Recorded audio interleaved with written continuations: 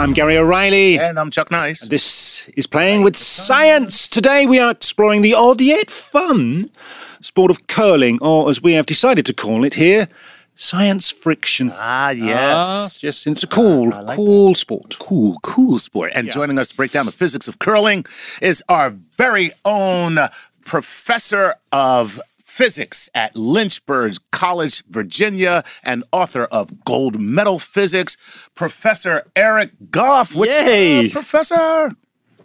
Hey, Chuck and Gary, how are you all doing? We're I'm doing great good. here. Yeah, Man, you're good. great to have you. So let's just recap your fields of expertise, because we've got an hour. Yeah. My God. Soccer, cycling, Krav Maga, and you are a black belt karate, so any upstart student who's thinking of joining the Good Professor's classes, don't mess about. So,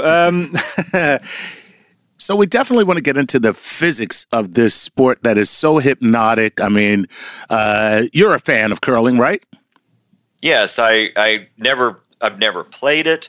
I've never even seen a curling venue anywhere where I've ever lived. But some friends from Canada were visiting one time and got me kind of hooked during the Olympics. And I've been watching the last few Olympics where it's been in there, and it's fascinating to watch. Absolutely. So apart from the strategy of placing guards outside the house, which it sounds rather sort of medieval, you know, you've got to place guards outside the castle and you're doing this and you're doing that. There's a lot of sweeping. You've got the ice and the surface of the ice, the rotation of the rock or the stone, whatever way you're going to call it yourself. So from the physics point of view, how can you deconstruct the sport and explain what's going on?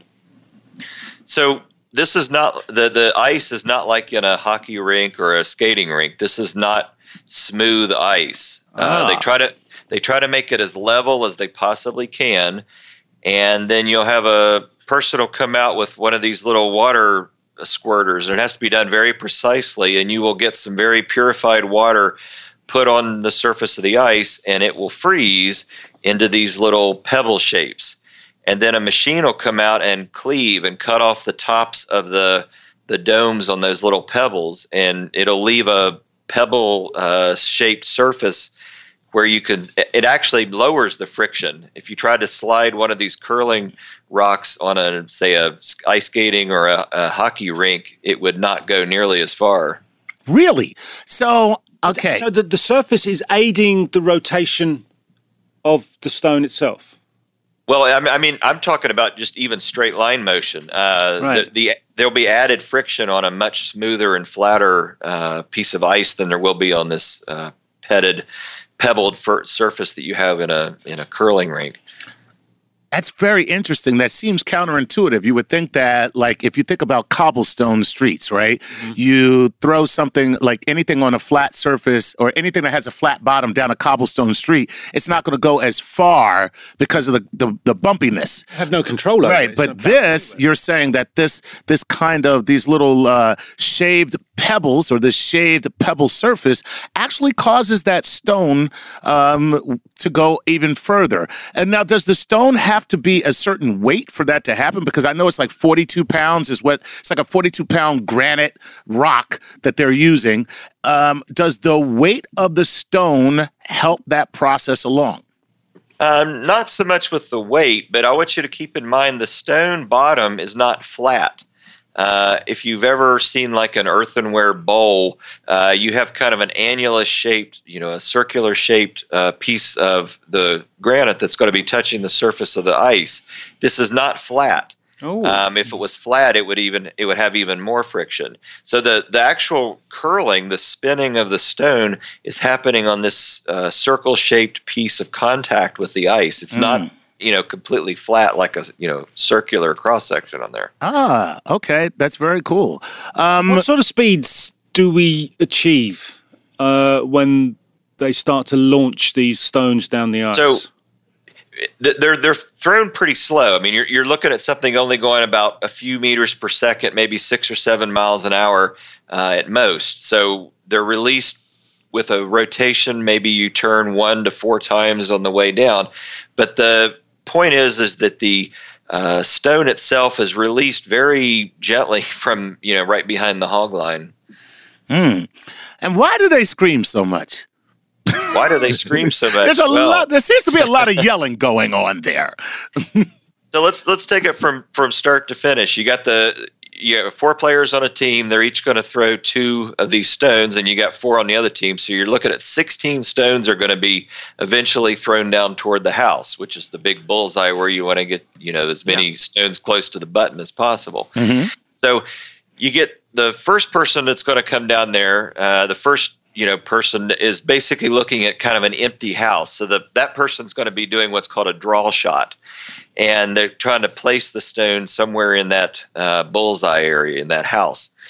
So the person's going to elevate a little bit up into this what's called the hack. And these are kind of like in a sprinting starting gate where you've got the foot protector back there to keep you from slipping. Like starting blocks. Yeah. So you raise up your body. You got the rock on the ice, and then you're going to start sliding with it. So as you raise your body and push down, when you come out of the hack, you're going to create a little bit of momentum and get a little force from that hack, like the starting block. And then you start pushing the stone down, and you've been given a target. Typically, the best player, the skip, is down on the other side with a broom held down as a target. So you've kind of lined up with that target. You got the stone rolling, and you're either going to give it a very slight clockwise or a very slight counterclockwise turn, depending on what's necessary. And the lead, the first person who's going to go, is going to try to draw the shot in there. Now the 2 with the brooms, they're going to be given instructions from the skip and even from the person who's released the curling stone. They're going to be screaming at them, letting them know, is this thing going too fast? Is it heavy, as they call it? Is it going too slow or light? Does it need to curl more or less? And the thing is, if they start sweeping, that's actually going to reduce the amount of curl, but it's going to make it go faster. So the idea is, if they need to get the curling stone to move a little bit quicker, get into the house, they need to sweep furiously. If it looks like it's already going too fast, they're not going to sweep it. Now, as the sweeping takes place, you're looking at an ice rink that's about 5 degrees below Celsius, which is something like 23 degrees Fahrenheit. And if you start sweeping vigorously, you start getting that close to the melting point. And even if you don't melt the ice, you warm it. And by warming it, you kind of soften it slightly, which is actually going to reduce the friction, which is why it can go a little bit faster. And they don't have to sweep it very much, because I told you only have kind of a bowl ring shape contact with the ice. So they're just doing these little short sweeps, and they got to be careful not to touch the stone. And then the stone, of course, can land down in there. Then the other team goes, and then the seconds come up, and they might do kind of what's called a guard shot, where they're going to hit the rock and they're going to lay it up a little short and try to block the house for the other team to come up. Then the thirds come up and they hit it stronger and they try to take out the stones. And then you get the skip coming up last, who's going to try to get the big point in the score there with the last shot. So the idea is something called the hammer. Yeah, that's the last shot. That's the last shot. 16th one, yeah. So the last shot is really kind of the most important, because what you want to do is have your last shot kind of be in that bullseye or closest to that bullseye, that pin area, because then you win, right? Yeah, the idea is you get in whoever gets closer to the button is going to be the winner for that particular end, as they call it. Yeah, but then you have that guy who does like the 10-pin bowling, just comes in and just smashes everything out of the house and sees if that gamble pays off. So there's got to be physics involved in that kind of thing, because you've got that Newton's laws in place, because it deflects, it comes back, or it sort of hits and bumps. And so what's happening with that? How do we explain that sort of science? So if you've ever done billiards or visited your grandma and done some shuffleboard or something like that.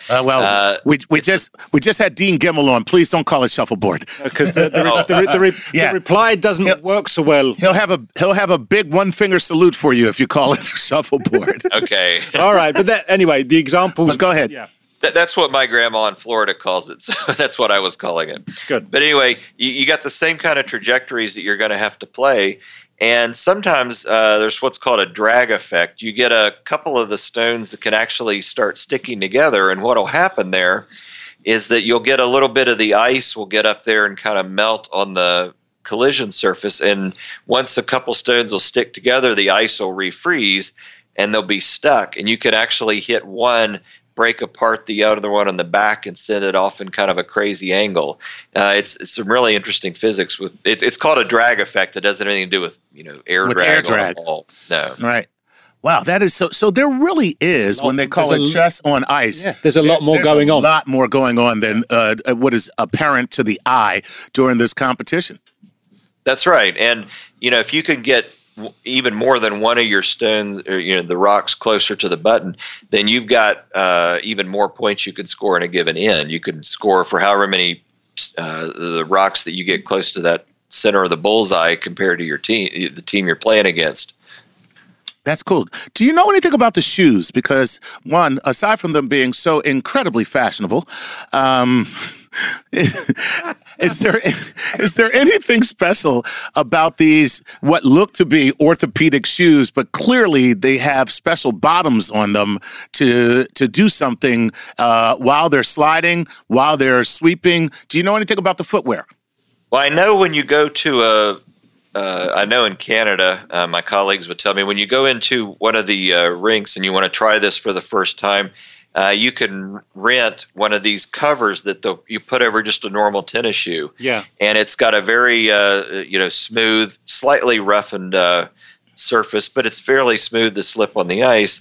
And you put one on one foot. So if I was going to be right-handed and I was going to try releasing the curling stone, I would put it on my left foot. And there's even a technique for how you actually get onto the ice. You got a shoe that's got a little bit more grip that you want to support yourself, and then you put your slippery foot down. You've also got a broom to give you kind of this added point of contact. And when you slide on that front foot, that shoe covering is what's going to enable you to slide. Now, when you're brooming it, you don't want to be sliding so much. You want to have a little bit more grip with those shoes. Gotcha. So when you curl, Chuck, you've got to get on the ice on the good foot. Ow! There you go. Hey! Ow! Ow! Good foot. Okay. All right, oh, man. That's our musical interlude. Yeah, that's our musical, right. Hey, Eric, man, thanks so much for the great physics behind curling. I mean, I think as the Olympics, it's becoming probably one of the most popular Olympic sports. No, it's not something that's on your radar. Then once you get into it, it's like, I like this. Yeah. This is cool. This is really cool. It's like once you start watching, you just can't stop. So I got to give you a real demo real quick. Okay. You got to try this. And the idea came to me at lunch today with a colleague because he was asking me what we were going to talk about, and I was trying to explain the actual curling, why this thing curls. It can curl up to 1 to 3 feet or something during this 125-foot trek down the ice. Mm-hmm. And if you got a glass, I'm showing you a glass here. Yes. You turn it upside down.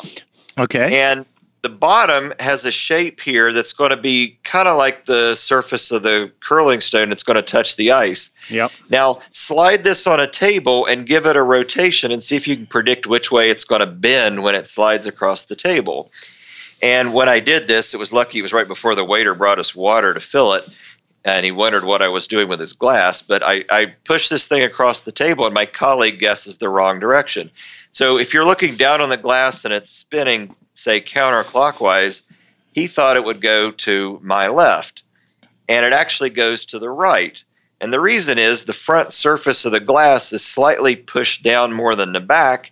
And if you're pushing on the table in one direction, the table's got to push on the other. So the push is easily explained. It goes in the opposite direction you might think. Right. That type of physics is easy. We have not reached a consensus on why a curling rock curls. There are a couple of competing theories that are out there, whether you're actually scratching the pebbles and that's altering the friction, or whether you have kind of an asymmetric melting that takes place based on the fact that the sides of the stone are moving at different speeds. So it actually, if you rotate it counterclockwise from above, it'll go to the left, and clockwise from above, it'll go to the right. That's opposite what will happen if you just slide this rotating glass across your table. That's fascinating. The great curling mystery. The great curling mystery, and still yet to be solved. Well, I'm pretty sure it's an open question. That's right. I'm telling you this much. If you keep working on it, I'm sure you're going to come up with an answer. And if you're a young member of the household listening to The Good Professor and think, that's a great idea, I'll go and get the glasses, please ask the homeowner's permission first. Yeah. Before you start sending those glasses across the table and off the end. Yeah, let me just tell you what Gary really means. Don't try this at home. All right, kids? No. Nicely put. Thank you, Professor. Always a pleasure to have you on Playing with Science. And when we're back with a champion. That's right. Just any champion. That's right. But a former Olympic gold medalist winning curler. From Team Canada, Brad Gushue will be our guest, so stick around. We'll be back shortly. Welcome back. I'm Gary O'Reilly. And I'm Chuck Nice. And this is Playing with Science. And today, as you well know, we're exploring the fascinating world of curling. Basic physics broken down, and then a little bit more from the Professor Eric Goff, which I think took us all to school. But let's find out what it's like to be at the very top of your game.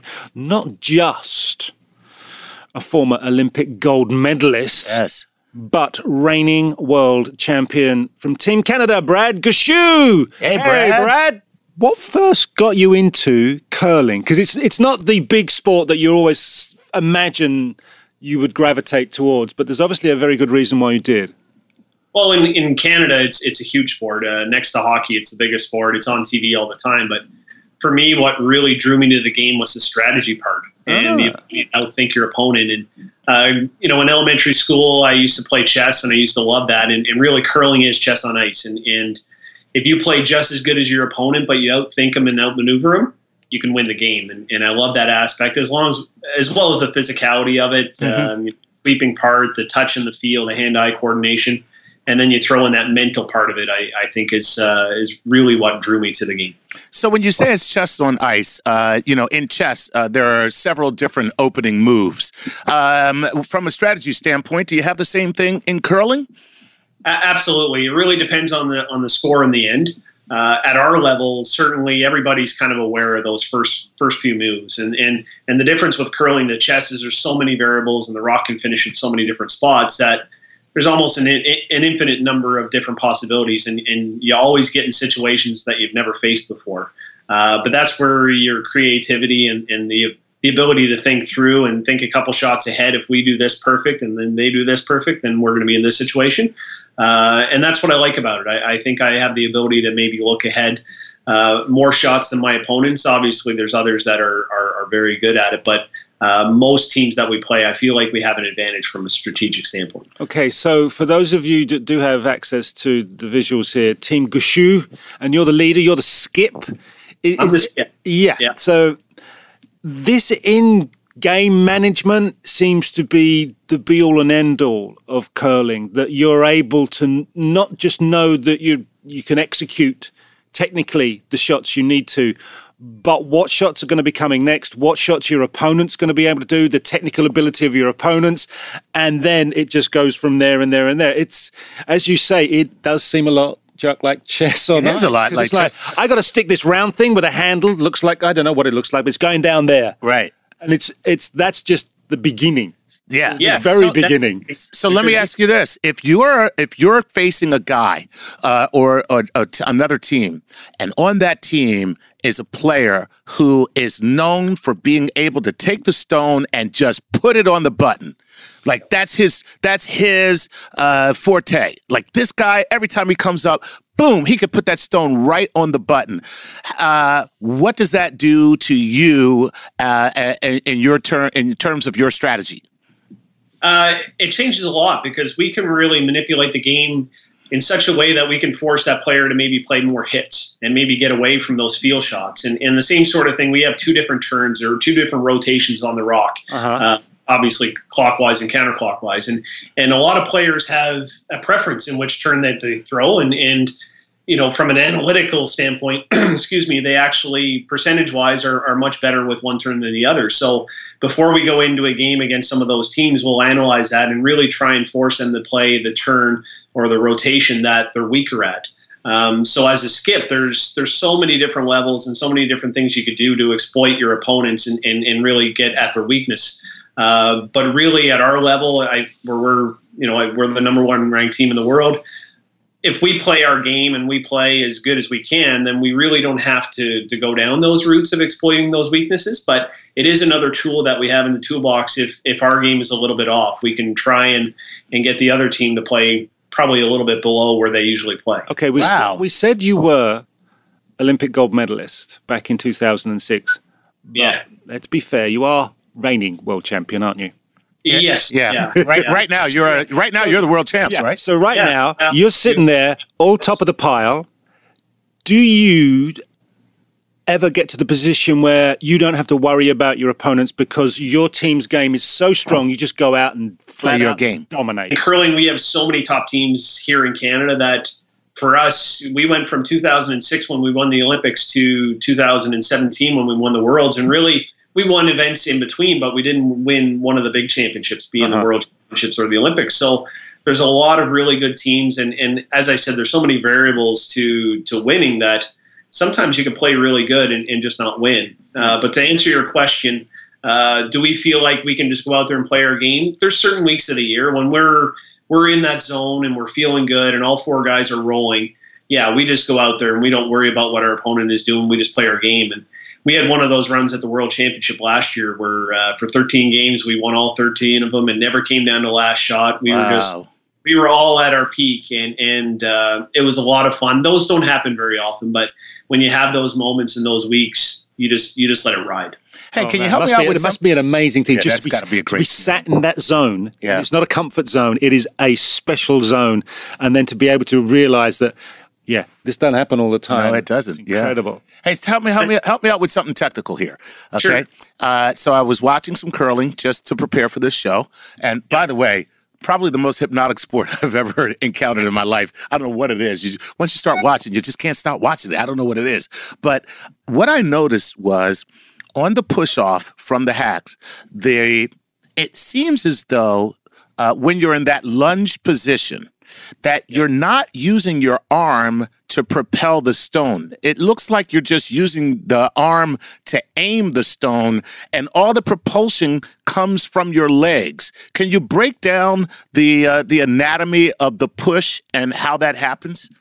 That's a great question. It really is the legs, and at the top level, to get that feel, me personally, I feel like the big muscles are able to fine tune that. When you get into the little hands and finger muscles and trying to shove a rock, there's a lot of variability in what you could do. When you use your muscles, your leg muscles, which are obviously some of the biggest muscles in your body, you can control it a whole lot better. And we kind of call the push off from the hack with the leg. That's where you get your speed.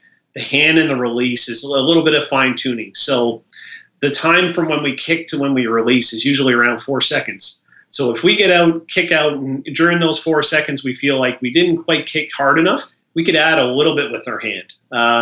Obviously, the other way, if we kick a little too hard, we can maybe pull back on it or hold on to it for a millisecond or a tenth of a second longer and get that correct weight. So the hand and the arm is really for fine tuning. There are some players that really have a big extension, and that really comes down to timing. And there's a lot of different ways to get the rock to where you want, similar to golf. You look at Jim Furyk's swing versus Tiger Woods. They're completely different, but both of them can go out and shoot 65. Right.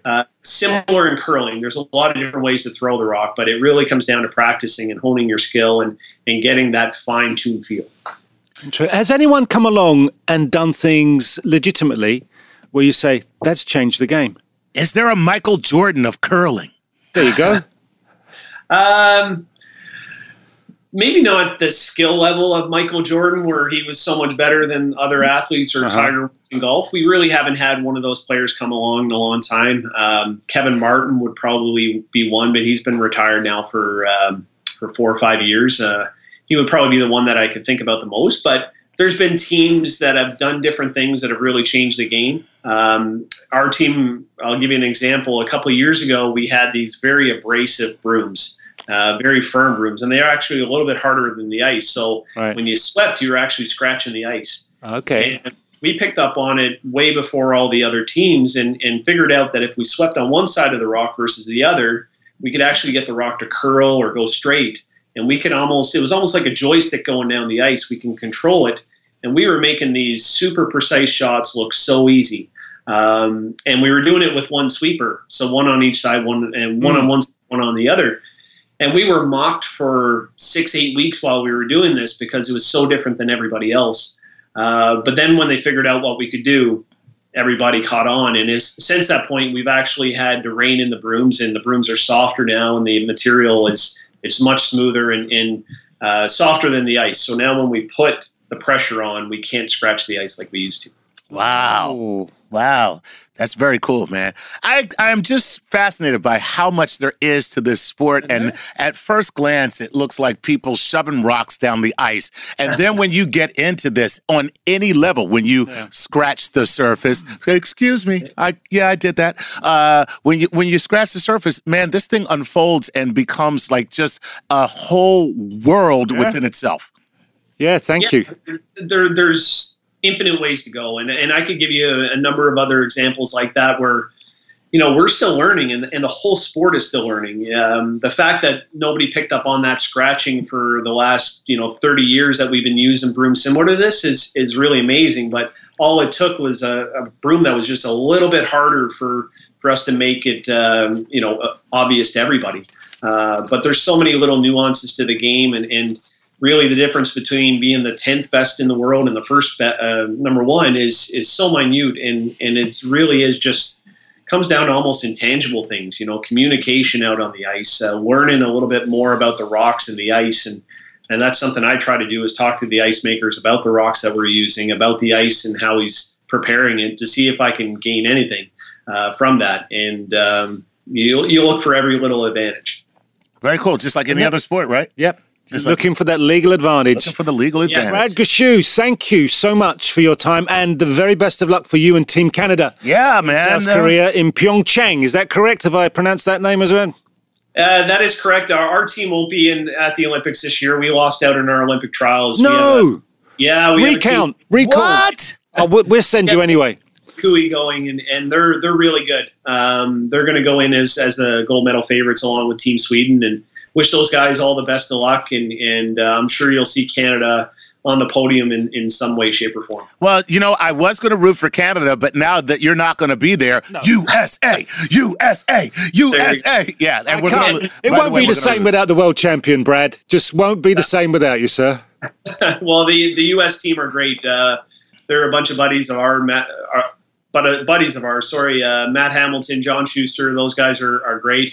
They're going to have a good chance to win a medal. And if they play well, they'll be right there at the end of the week. And from my perspective, obviously I'm cheering for Canada and Kevin Gushue, but it'd be wonderful to see the United States do well and try and grow the sport a little bit more down there. There you go, man.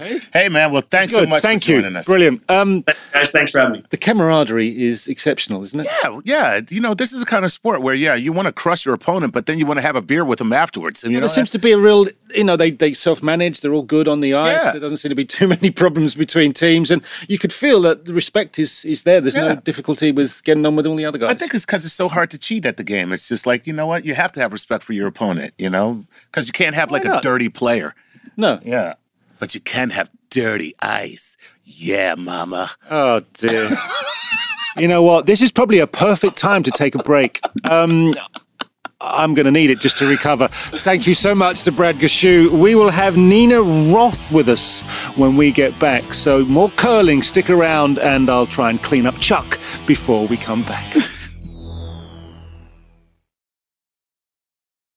Welcome back.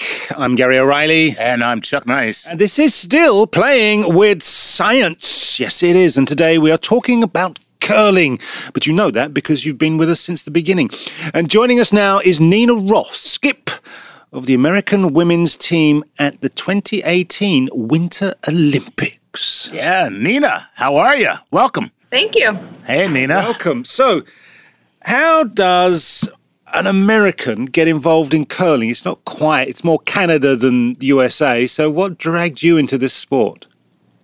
Yeah, it's definitely more big in the Midwest. So I'm from Madison, Wisconsin.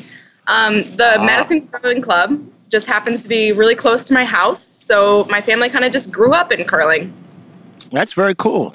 You will notice, for those who are listening to the podcast, you cannot see this, but Nina, I hope that you like my headgear right here. I'm actually wearing a curling stone as a hat. It's very fetching. That's awesome. Yeah, man. It is. Cool. It is just. It's the look. I am now a stonehead. I'm about it. I'm about it. So let me ask you this, because it would appear that men and women can compete together on the same team, but if I'm not mistaken, they don't do that in competition. And why is that? Yeah, they have men's teams and they have women's teams. This year they're starting mixed doubles teams. Oh. So it's 2 people, not 4, and it's a man and a woman, and they throw less stones. I actually just got done practicing with the U.S. team, the Hamilton and Hamilton. Sweet. No, really? Yeah. Very cool. They're right here. Very cool. So this is Matt Hamilton. Hey, Matt Hamilton, man. All right. Good luck, sir. Hey, good luck to you.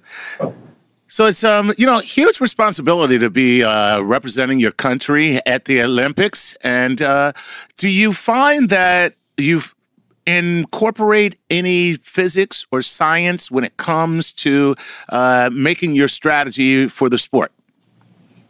Definitely, we have to look at angles. So we're constantly looking for different advantages when we're playing. So looking at angles and trying to make those offensive choices to get the stones in the right spots that we need them. Mm-hmm. How long does it take you personally to master all of the techniques required to rise to the very top of curling? I'm still working on perfecting those techniques. You know, you always got to brush up on things and make sure that it's on point.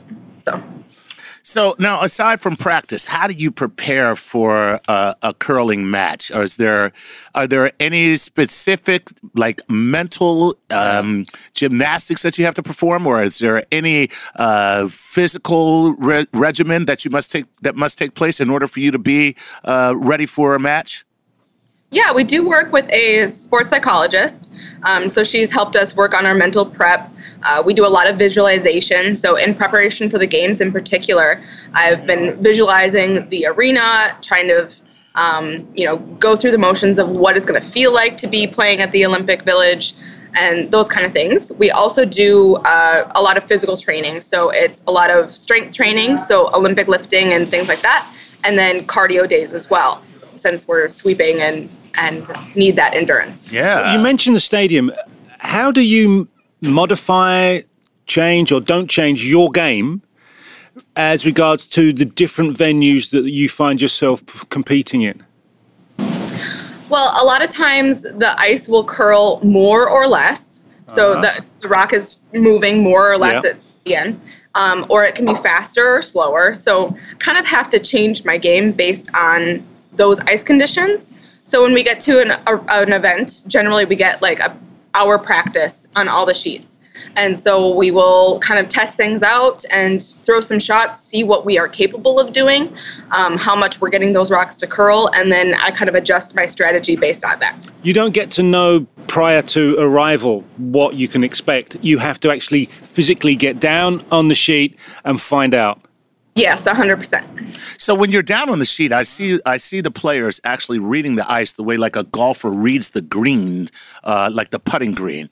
What are you looking for? Because it just looks like ice to us at home. What are you guys looking for? Yeah, you can't really judge how much what the ice is doing based on just looking at it. You need to watch a rock come down the ice and curl. So I'm looking at break points is the main thing. So the point at which the rock starts to make that move, because I need to know what that point is if I'm trying to get around another stone to tap something out. Like if there's a guard or a rock in the front of the house, and then I'm trying to hit something back here, and I need to know when it's curling so that I can wrap around that top rock to get the back one. Do you get to use your own particular stones, or is everybody given new stones to perform with in the Olympics? the stones will be at the Olympics, so nobody's used them before. They're the Olympic stones, so everyone has the same set. Oh, that's pretty cool. But are you aware of that sort of stone? Because certain stones are made from certain different types of granite and therefore might perform slightly different. Do you get to know what kind of stones you will be working with? Or do they just kind of put it on you at the last minute and let you practice, and then you're like, okay, this is it? Yeah, we just practice with them. Generally, they're all from, all curling stones are from 2 quarries in Scotland. So they're generally similar.